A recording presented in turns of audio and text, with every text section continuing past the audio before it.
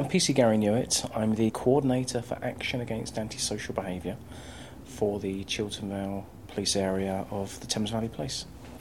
The Antisocial Behaviour Partnership is made up of the Mediation Service, the police, the council, the housing associations, social services, probation, youth offending team, and revolving doors and connections. Outside of that main partnership, we then contact voluntary groups, independent agencies, anybody that we think may be able to help us resolve a situation. The Crime and Disorder Act has enabled me in my role as an antisocial behaviour officer to use antisocial behaviour orders. Now, an antisocial behaviour order is an incredibly powerful piece of legislation. It is a tool to be used, along with mediation and any other resolution, as a way of modifying, helping people control their behaviour. The power of them on paper is that it's a civil order, meaning that the evidence that you supply in court can be third party, so you're not specifically dependent on a victim to give evidence in court.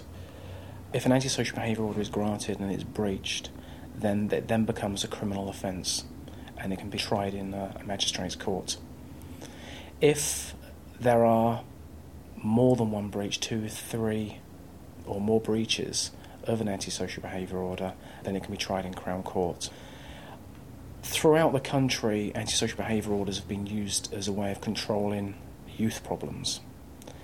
I personally don't feel it's necessarily always the right thing to do, because there are many, many social issues involving children which I think need to be investigated before you get to that level. In the Chiltern Vale area, the 4 antisocial behaviour orders that we currently have all been on adults, and most of the offenders have been involved in violent acts as a result of being involved in drugs and alcohol, and they've affected the community beyond belief. Realistically, what you're trying to achieve is that person stopping behaving in that way. Now, going to prison is an effective way of doing it, but it's a short-term way of actually tackling the problem. We will try and engage with that person.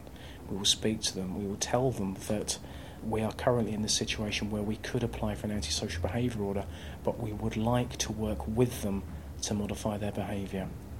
Only one of the orders has been breached. It was breached 3 times. Prior to the antisocial behaviour order, that offender had been arrested 75 times the year before.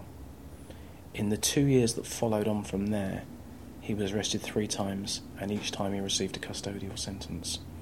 What we asked the courts for was that the person was not allowed to be drunk in a public place. Nothing more than that. The other 3, they've been completely successful. If you deal with people equally and you can express to that person that your main aim is to resolve issues, not just to see somebody behind bars, then they will engage with you and they will work with you in a positive way. However, at that stage, what we do say is that the situation is serious and we will not tolerate any more incidents of antisocial behaviour. Should any incidents of antisocial behaviour occur, from this day forward, we will record those and use those as evidence for an antisocial behaviour, or should they be in social housing, perhaps an eviction. Gordon Hughes, again, let me ask you, are there any statistics which would support that anecdotal evidence that it works? My impression from looking across the different local authorities and their involvement in such work is that they've actually tried to avoid, wherever possible, using this draconian mechanism. And again, although we are told by the officer on the recording we've just heard that they focused on adults, my impression in terms of the reading of the Act was that the primary concern was actually with youthful disorder. As I say, it's interesting that they've moved away, I think, from what was really a zero-tolerance approach to disorder. I think you got that sense from the tape. Richard Surley, how is it being implemented in your area? We have 3 antisocial behaviour orders currently. They are actually on young adults, young men, and they have been successful. But I've got to say... When you say successful over how long a period? Over a year, they haven't reoffended. I think that the reason they've been successful is because the antisocial behaviour was stipulated very carefully, and we told the young people what they should refrain from. And how did you define the offences that would come under antisocial behaviour? For a start, they're not always offences. In this particular case, the young people were causing very severe nuisance and threatening behaviour in a particular area of the city. And we defined the area we didn't want them to go into and stated that if they did that, it would be a breach. Gordon Hughes, why is antisocial behaviour such an issue in contemporary Britain? Do you think we've got it out of proportion because of newspaper headlines, or is it a very significant problem? I think it depends where you live, to some extent. But I also think that it's not unique to Britain, but there is a nostalgia for a prior time when communities were seen to be stable, warm, inclusive. People knew their place as well. Remember, communities are always places where there are power relations. And I do think there's a strong nostalgia for romantic past. And the present is seen as all is disorderly, all is in constant change.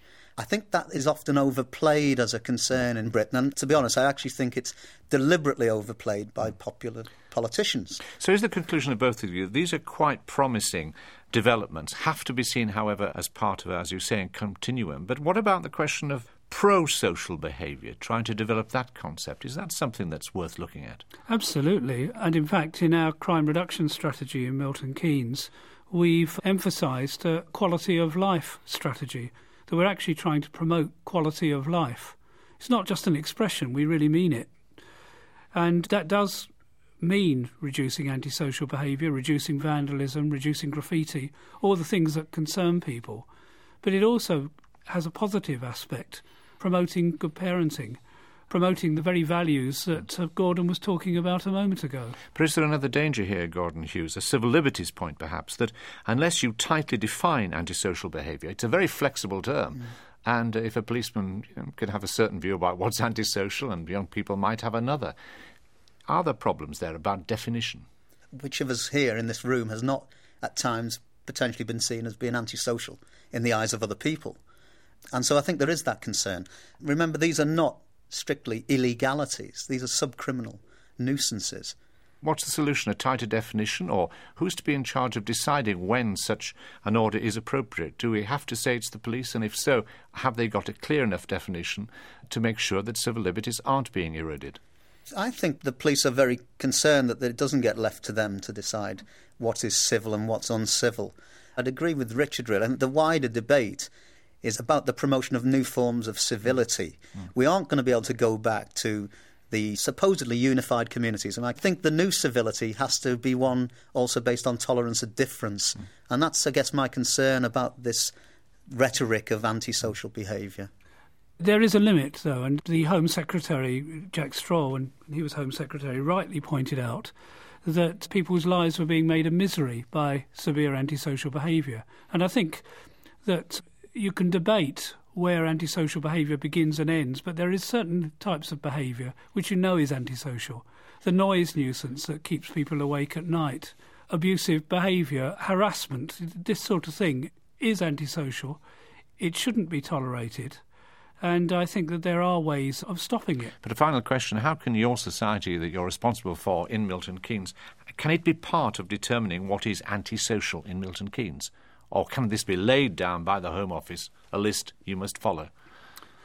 That's interesting. I mean, to some extent, I suppose every society has to decide what its limit of toleration is, what is antisocial. I don't think that the Home Office can lay down a suitable definition. It tried, I've got to say, and its definition of antisocial behaviour is so wide as to be meaningless.